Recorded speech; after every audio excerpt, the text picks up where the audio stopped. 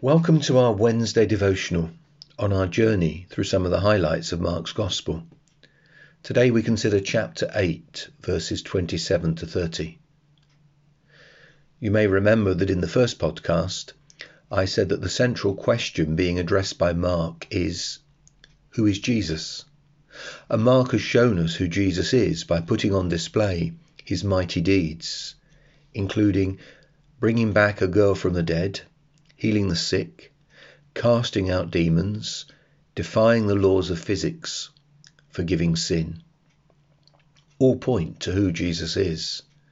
And if people think about it, he must be God, for only God can do these things. But at some point it must be spelt out clearly, and this is what happens in this passage. The disciples had begun to ask about Jesus' identity after the stilling of the storm on the lake. It is clear up to this point that they have been spiritually blind to the truth, but it all comes to a head as Jesus asks them the big question about his identity. In fact, there are two stages to the questioning. In verse 27, who do people say that I am? And in verse 29, but who do you say that I am? So the answer to the first question is given in verse 28.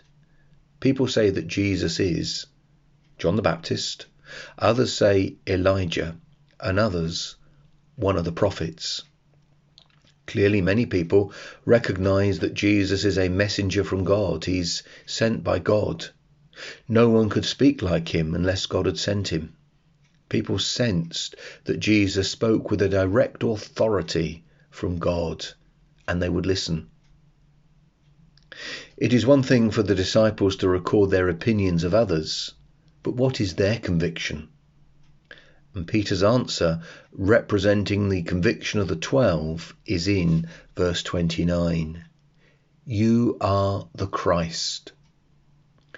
The title Christ is from a Greek word that literally means anointed one. It is the equivalent to the Old Testament word Messiah. In the Old Testament, anointing was a symbol of being set apart to God for a special task.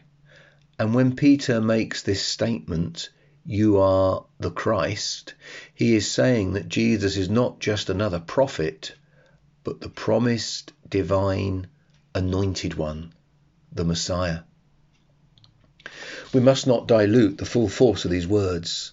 They come from the lips of an Orthodox Jew. He would have taken in a fair amount of the teaching of the rabbis who had very set ideas about the Messiah. And we know that they didn't recognize Jesus as the Messiah. So Peter was not programmed by birth or environment to say, you are the Christ.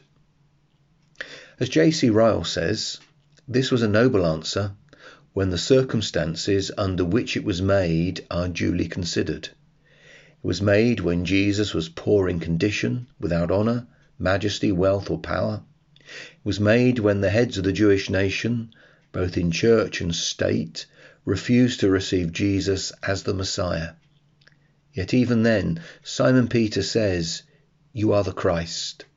His strong faith was not stumbled by our Lord's poverty and low estate.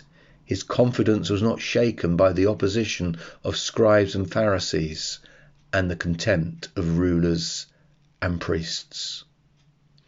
As always, Ryle hits the nail on the head. I would suggest that Peter stands as a challenge to us. He's willing to fly in the face of popular opinion. He is prepared to express a conviction that is contrary to the popular masses. And so whatever the world might say about Jesus, whatever the popular opinion, we must make our stand and proclaim him. So what brought Peter to the point when the disciples had been so spiritually blind? It was a miracle. It was God the Father revealing by the work of God the Holy Spirit to the hearts and minds who Jesus is. As Jesus says to Peter in Matthew's account of this confession, Flesh and blood has not revealed this to you, but my Father who is in heaven. Matthew chapter 16, verse 17. And this is the miracle that takes place whenever a person becomes a Christian, embraces Jesus Christ, trusts him as Saviour, and follows him. It is God the Father's will that God the Holy Spirit bring that person to a conviction through what they've heard of Jesus when he's preached and proclaimed.